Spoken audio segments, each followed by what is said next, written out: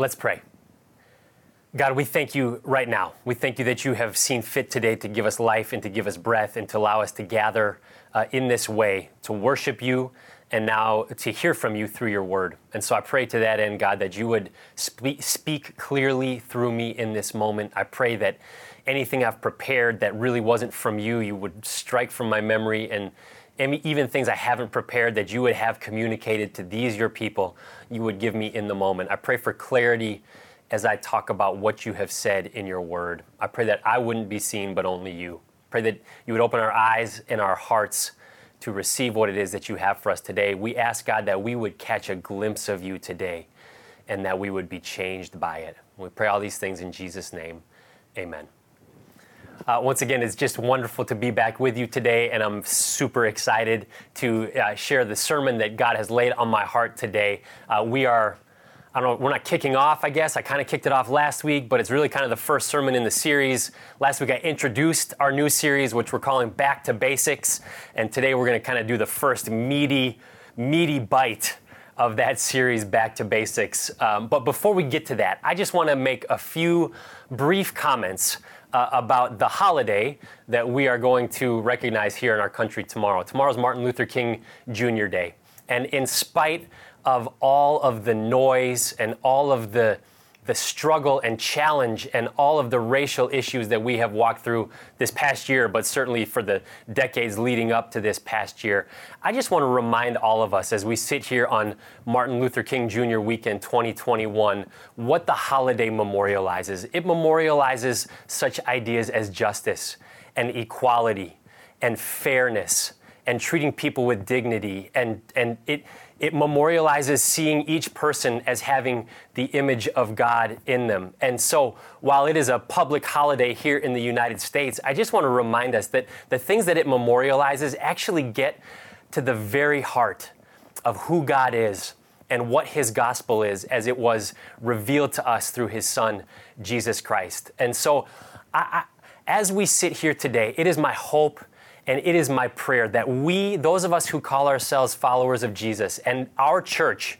this church that follows Jesus, Abundant Life Christian Fellowship, that not just this weekend, but all year long, we would be marked by the things that Martin Luther King Jr. holiday memorializes and reminds us of. I pray that we would be marked by fighting for justice for the oppressed, by standing with those who are marginalized, by serving the least of these and the poor among us. And even as I say that, I'm like, that could be a text out of Isaiah that I'm reading, because these are the things that get at the very heart of God. And so therefore, they are the things that we are about as Christians and here at Abundant Life. And it's just my great hope that the ideas and the values that we memorialize on Martin Luther King Jr. Day are values that we hold high and we walk forward in here at Abundant Life every day of the year.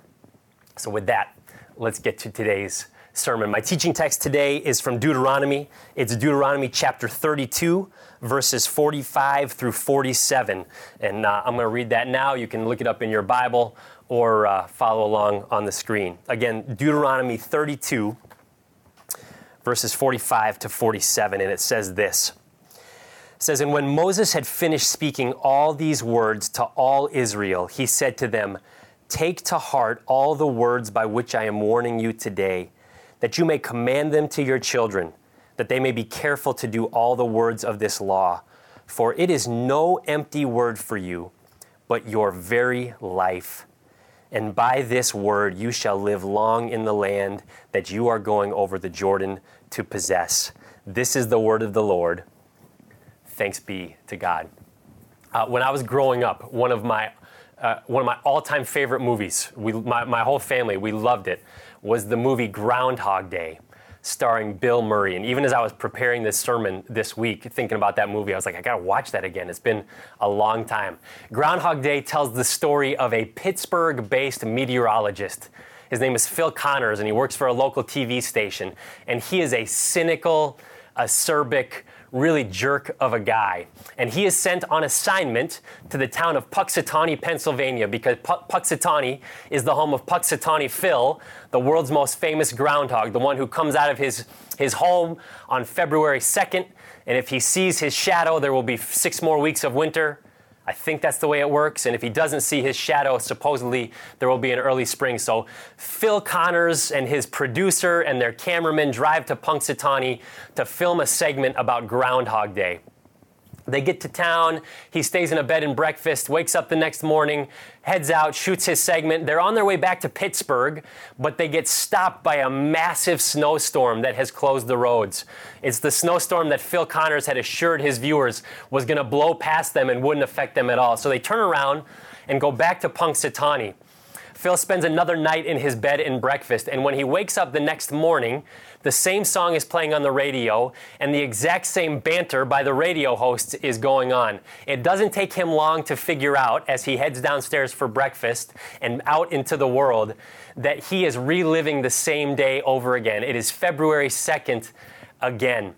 And as those of you who've seen the movie will know, the plot of that movie moves forward such that every single day is February 2nd. Phil Connors gets caught in a time loop where he has to relive the same day over and over and over again. And when that happens, what happens to Phil is he descends into a deep depression.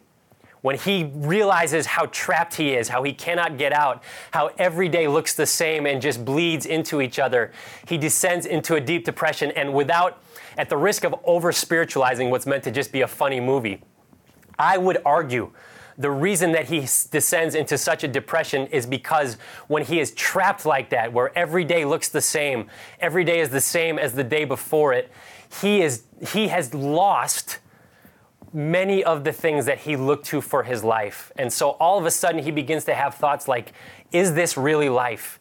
And this is not what life is supposed to be like. And is this really living in that Groundhog Day experience? Now, I can feel some of your anxiety rising through the screen right now. Because as I described the plot of that movie, Groundhog Day, I know there are a lot of light bulbs going off for those of us who are watching this sermon together saying, my last 10 months feels a lot like Groundhog Day. And if we're honest, a lot of us are like the Groundhog Day from hell. People are struggling right now. I know it. I talk to you. I feel it myself. Now look, I know that there are a handful of introverts among us who are like, right now, they're like, this has been the best year of my life. Never had a better experience than these last 10 months. But we're happy for you, but that has not been the experience for most of us over these last 12 months, or 10 months, and I'm right there with you. My home office is actually my bedroom. We have a desk set up right next to my bed. And so the seat that I spend all day working in is literally 3 feet from the pillow that I spend all night sleeping on. And I'm just telling you right now, human beings are not meant to spend 22, 23 hours a day in a 6x6 area. Actually, our culture has a word for that, and it's called prison. This shelter in place, this work from home, this pandemic Groundhog Day experience has been really challenging. And I know I talk about it every week, but it is the lived experience we are feeling right now. And I think, if I can tie it back to the story I just told, a huge reason it has been such a challenge is because so many of us feel like Phil Connors. When every day starts to look like the last, when every day feels the same, it is easy to start asking, is this really life? Is this really living? We have lost so many of the things that prior to the pandemic we looked to for life. And now as we slog through every day feeling the same, staying in the same place every day, it is easy to start asking about really deep questions like, is this life? And where is life? Like, this is not life. This is not living. And so it is in that context that I want to preach my message today.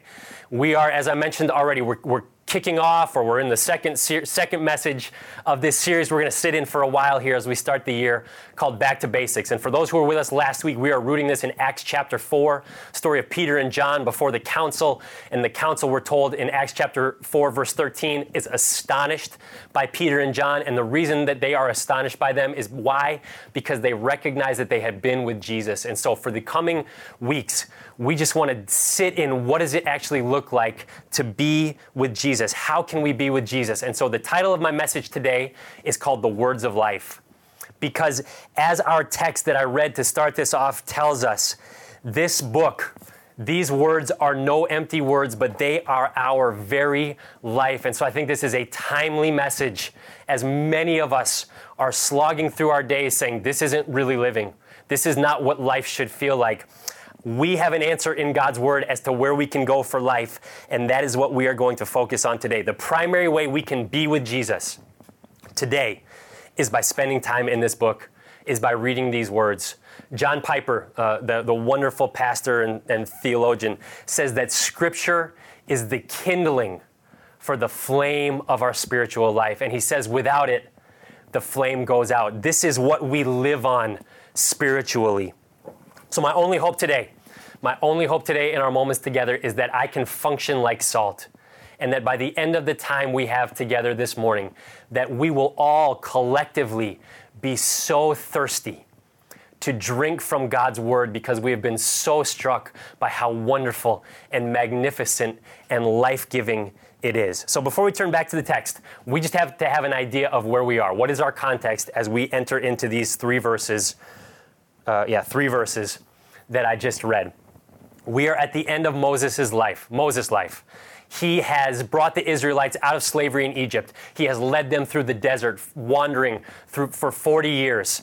He has brought them to the edge of the promised land, but God has told him he is not to enter the promised land. And that's a different sermon for a different day, but he knows he's not going with them. And so he takes a moment to write down all the words of the law that God has given him. But what we need to recognize is that that is not just the law, that is not just the 10 commandments and the rules and regulations as they were revealed to Moses when he went on Mount Sinai and met God. Christians believe that Moses is the author of the first 5 books of the Bible. We call it the Pentateuch: Genesis, Exodus, Leviticus, Numbers, and Deuteronomy. And so here we are at the end of Deuteronomy. Moses, we believe, has just written the first 5 books of the Bible, which is what Jewish people know as the Torah or the law. And he is coming to the Israelites, and he is literally delivering them this book. And then he says the words that I just read. And we're going to see in those words 2 commands and a promise. And that's going to frame how we understand Moses' words to the Israelites and what they mean for us today. 2 commands and a promise in Deuteronomy 32, verses 45 to 47. And the first one is this: when it comes to the words of God, very simply, Moses charges the Israelites to learn it. That's the first point. Learn it. If we look back at verse 46, Moses speaks to the Israelites. He gives them the words of the law that he has written down. Again, we believe it's the first 5 books of the Bible. And he says to them, "Take to heart all the words by which I am warning you today." One scholar says it's lost a little bit in English. Take to heart doesn't sound that emphatic, but in the Hebrew, Moses is saying in the most strong of terms, the strongest of possible terms, he is saying, learn these words that I have given you. Spend time in them. Get them inside of you. You must learn these words at all costs. And as we continue on in verse 46, he says, that you may command them to your children. And implicit in that idea, he is saying, learn the words that God gave me to give to you. Learn them so well that you can teach them to others. Implicit in that is the idea of you cannot give what you don't possess. If you don't learn it for yourself, there's no way you're ever going to be able to teach others. He is saying, at all costs, learn the words that God has given me to give to you, because you cannot give what you do not possess. You can't give away something you don't have yourself. So at all costs, learn these words. Now, as we sit here today, I suspect there's some of us who are like, that's great, Gary. That sounds cool. And I'm sure it was very important for the Israelites to learn those words that Moses had written down from God for the Israelites. But how does that really apply to us today? Because our book, our Bible, looks very different than the Torah or the Pentateuch, which Moses was giving to the Israelites at that time. And I say, I'm glad you asked that question, because the correlation is this. What Moses gave to the Israelites in that moment was the words of God as they had been revealed to an author and had written them down. It was God's letter. It was God's map. It was God's guidebook for his people, the Israelites, as he had revealed it to Moses. And our Bible today is the exact same thing. That book that Moses gave the Israelites, it told them who God was, what he was all about and what he wanted for their lives. And this Bible today is a book that was written by authors whom God revealed the words to. And it tells us who God is and what he's all about and what his hopes and dreams and expectations are for our lives. So when Moses in our text is saying, take to heart all the words by which I'm warning you today, the words for the Israelites were the first 5 books of the Bible. The words for us are the entire scriptures. This Bible is the same thing for us that the Torah was for those Israelites back then. This book stands alone amongst all works of literature on the earth. It was written by approximately 3 authors over a period of approximately 1,500 years. And it is through those 36 or 35 authors over 1,500 years, it tells one consistent story that runs from beginning to end with a singular focus and a singular theme. And that is the work and the person of Jesus Christ and what he has done for you and me, how God has loved us so much that he has effected salvation for us. This book, learn it at all costs. The message that Moses had for the Israelites is the same message that God has for us today. That's why I'm preaching out of this text. Learn this book.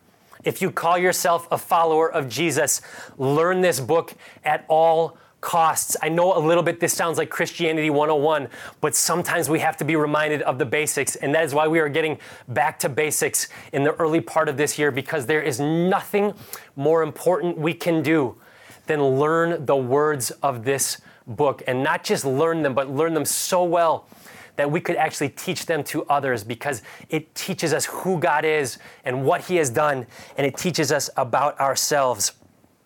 If you call yourself a follower of Jesus and you are not consistently spending time in this book, there's a disconnect somewhere, because those two statements don't go together.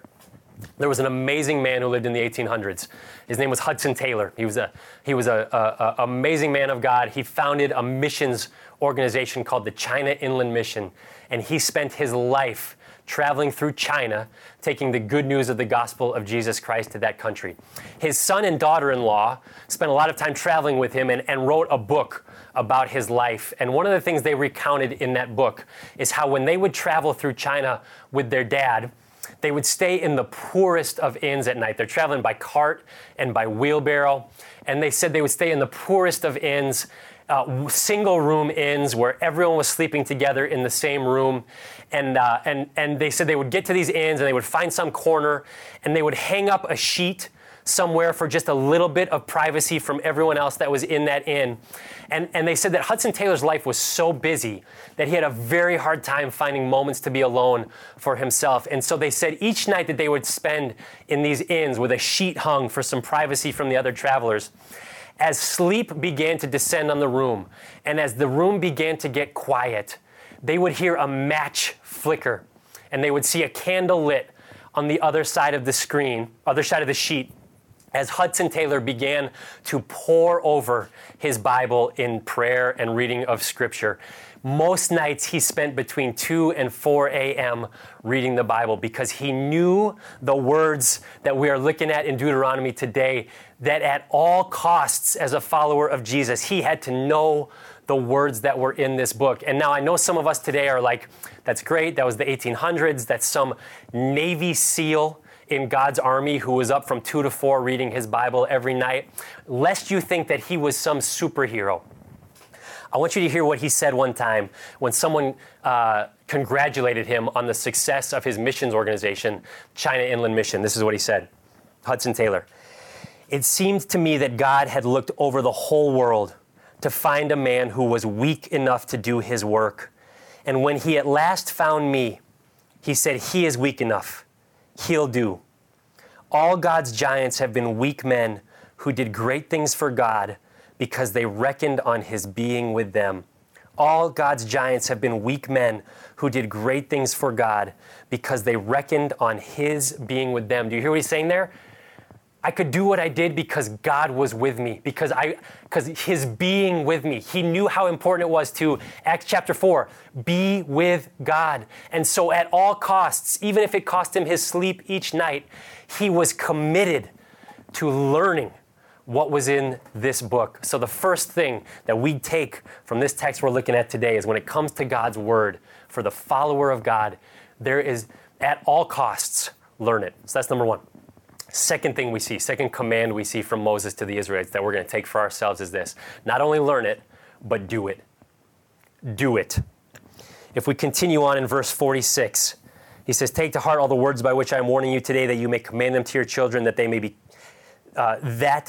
may be careful to do all the words of this law. You must learn what is in the book. You must learn God's word, not just so that you can have it in your head, not just so that you have a bunch of knowledge and can impress your friends and your neighbors and the people at the tabernacle with how much you know about God's law. He says you must learn what is in these words so that you can do it. It is not good enough to just learn it. Actions must follow. These words are God's guidebook, His map, His instruction manual, and therefore you must do what is in them. And in order to do them, you must know what they say. It's like in James chapter 1, when James tells us not to be just hearers of the word, but doers of the word. And he says that someone who hears the word but doesn't do what it says is like someone who looks in a mirror and then goes away and immediately forgets what he looks like. Moses is saying the same thing here. He's saying you got to learn what's in these words so that you can do it.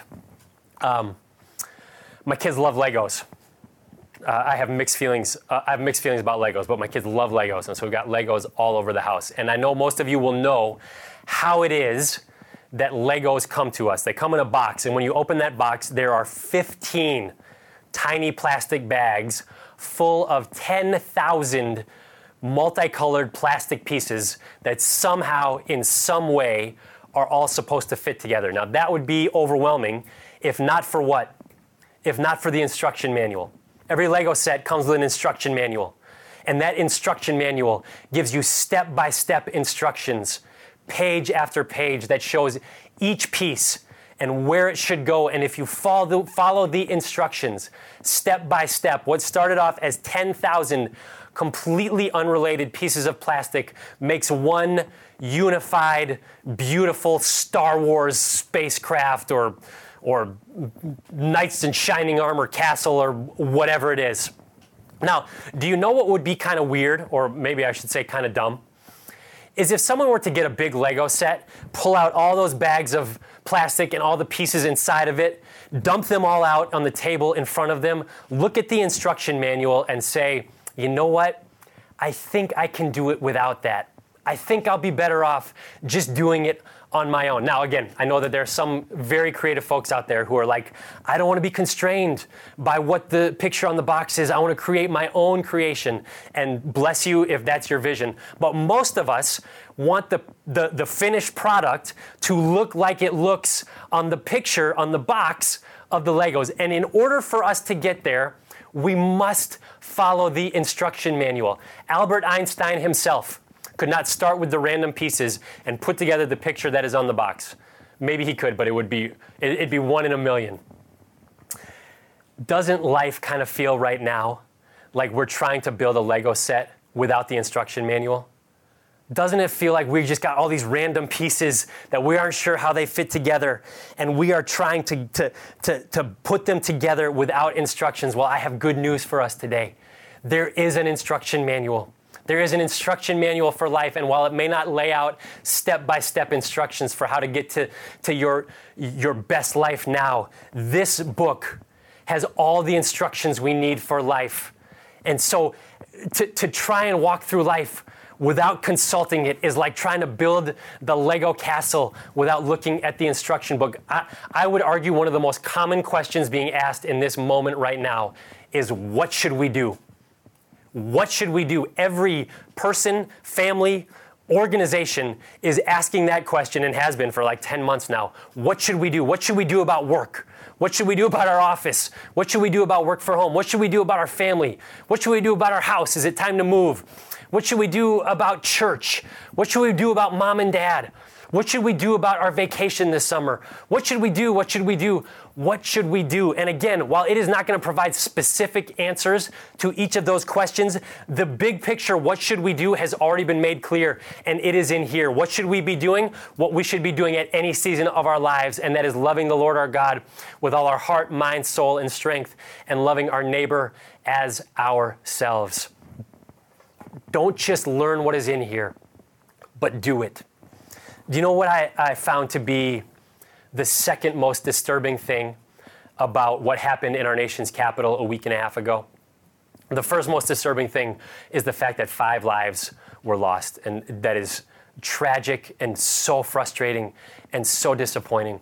The second most disturbing thing to me about what happened at our Capitol was all of the Christian paraphernalia that was present in that moment. People were carrying crosses and flags with the name of Jesus on it, and people were carrying Bibles as they assaulted our nation and our nation's capital and unlawfully entered the Capitol building. Do you know how someone can do that? You know how someone can carry a Bible in the midst of doing something like that? The only answer I can come up with is that they have never read it. Because if you have read it, if you have learned what is in this book, the promise of this book and the promise of the passage we're looking at right now is that it will change your actions. You learn it so that you do things differently. It does not make you a Christian to own a Bible. It does not make you a Christian even to read a Bible. You are a Christian when you are doing the things that the Bible says. So Moses is calling the Israelites, and God is calling us not just to learn it, but to do it. And the last thing I want us to see in this text, why? Why learn it and why do it? Because it is our life. Because it is our life. Look with me now at verse 47.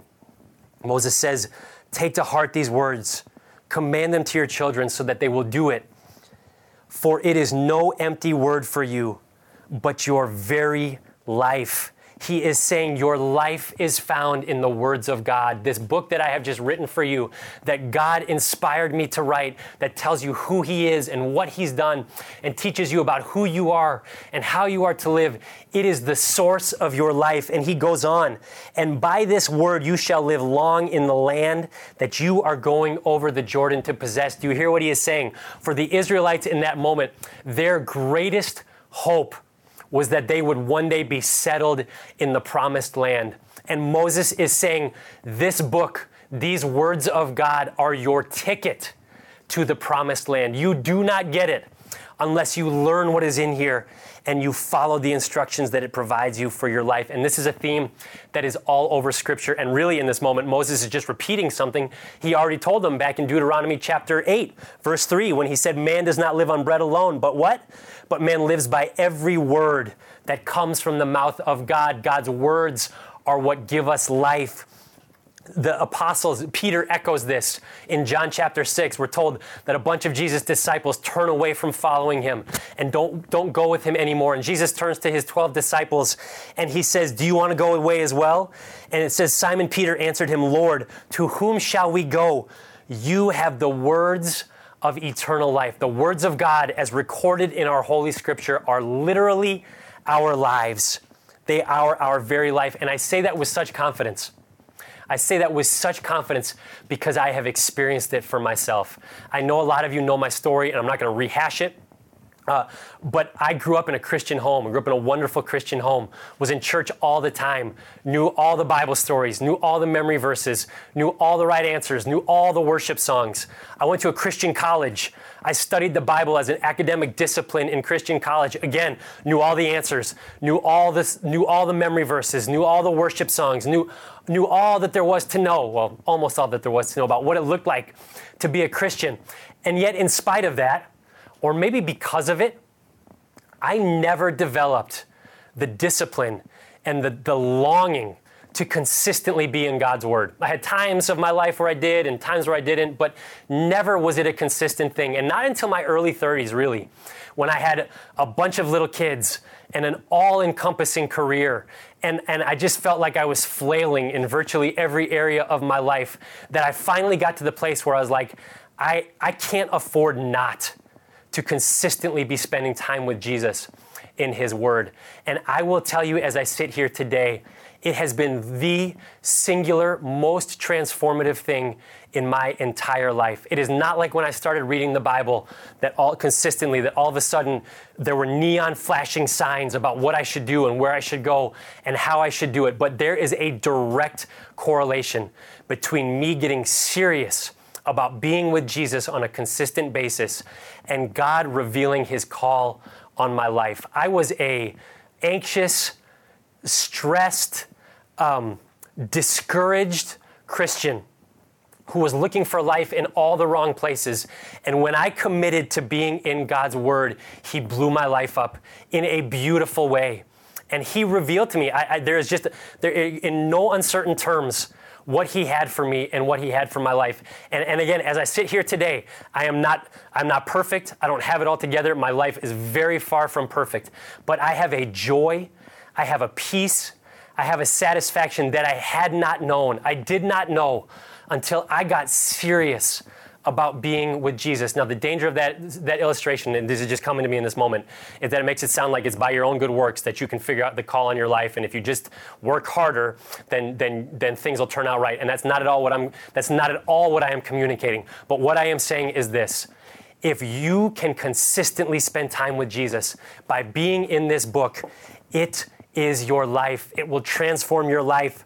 I don't know how. I don't know in what way. There's no guidebook. There's no crystal ball that's going to show how. But I guarantee you, if you are dissatisfied today, if you're anxious, if you're stressed, if you are feeling like this is not life, this is not living, this Groundhog Day experience, I'm not sure how much more I can take, you can find your life today. I have good news. You can find it, and it is found in this book. Drink deeply from God's word. I know some of you right now are like, I'm too busy, I'm too depressed, I'm too disappointed, I'm too discouraged, I can't make it happen. And hear me when I say you can't afford not to make it happen. Why am I so worked up about this? Why do I get so worked up about this book? Because it is life. Why do we preach out of this book every single week? It's not what I think or what Jason thinks or what any of our other preachers think. It's what God thinks, because they are literally the words of life. It is water for parched lips and thirsty souls. This is not easy, comfortable. All the answers are clear life, but deep, abiding, calm in the storm, hope in the valley. Live long in the promised land life, and it is found in the words of God as they have been recorded in this book. You cannot afford not to learn it. Try me. Just try me. Please try me. Learn it and do it, because it is our life. Now, before I wrap this up, I want to just get as practical as I can in this moment. So up to this point, it's been very theoretical, and hopefully I've done a decent job of laying out what I think the message of this text is, which is this is life. And there's nothing more important we can do than spend time in this word, because it is spending time with Jesus, and that transforms our life. But I want to get really practical in this moment. In order for it to change our lives, in order for us to find our life in this book, we got to read it. It's not good enough for your mom and dad to read it. It's not good enough for your spouse or your boyfriend or your girlfriend or your circle of friends to be reading their Bibles. It's not good enough for your pastor to read the Bible. You got to read the Bible. There's no other answer to it. And so here are my suggestions. Here's my practical, here's how you can do it today suggestions. One, schedule it. We are so good at filling up our calendars with stuff that is lesser. And if our boss tells us they need to meet with us, we will move heaven and earth to make that meeting happen, because that is our boss. Well, there is no more important meeting any day of the week than meeting with Jesus and being with God. So put it on your calendar. Schedule it. Here's the second thing, and this is what transformed my time in reading God's word. If it's random, it's easy to blow it off. But if you have a plan, it is so much easier to stick to it. And so to that end, we are here to help. Today, as we sit here today, on our website, we have uploaded 3 Bible reading plans that you can go today, print off, and begin to start reading this afternoon or tomorrow morning, whatever works best for you. There are 3 options. The first is a 30-day plan. I know some of us are like, I have no consistency in reading the Bible. To think about doing it every day for a year is like thinking about going and squatting 500 pounds when you haven't worked out in 10 years. And I get that. And there's all that's you're in a wonderful place. So we've got a 30-day plan that is an overview of the life of Jesus. We've got a 90-day plan. It's our intermediate plan. And that is an overview of the whole Bible in 90 days. You're not going to read the whole Bible, but you're going to read selected passages from the Bible over the space of 90 days. And then the last option is we have a plan there that will take you through the whole Bible in 1 year. Get together with your growth groups. Get together with your families. Do it together. You know the power of accountability, but schedule it. Have a plan. And then here's the last thing I just want to say. When you read the Bible, it's easy just to read it and then not really know what you read and forget about it. And that's okay. We all have been there. I like to try and answer 3 questions when I read a passage of Scripture. I'm going to give them to you right now. Keep a journal. Every time you read a chapter out of the Bible or a passage out of the Bible, see if you can answer these 3 questions. And here they are. What is this passage about? What is it about? What does it mean for everyone? What does it mean for everyone? And then 3, what is God saying to me? What is God saying to me in this moment? What is it about? What does it mean? And what is God saying to me? I cannot say it more strongly. There is nothing that will transform your life in this moment, this year, Groundhog Day, 2021, than beginning to consistently be with Jesus by spending time in His Word. Now, here's the other thing I want to say, getting really practical. If you have a consistent time that you spend with God, if you feel like you're doing a pretty decent job of consistently being in His Word, that is awesome. Here's my challenge to you. Take it to the next step and start to memorize it. There is incredible power in memorizing Scripture. It's not easy to do, especially as we get older, but there is incredible power in memorizing Scripture. I was going through a hard season many years ago, and I started memorizing Psalm 27 as I drove between appointments. In my car, I would just pull it up on my phone and just read it to myself over and over again. And to this day, I can tell you that the Lord is my light and my salvation. Whom shall I fear? The Lord is the stronghold of my life. Of whom shall I be afraid? Listen, a Backstreet Boys song from 15 years ago can come on the radio, and I can sing it word for word. That should not be so. It should be so with God's Word. So if you are at the place where you are feeling like you got a good rhythm of being in God's Word, here's my challenge to you as we start 2021. Start to memorize it. Pick a psalm.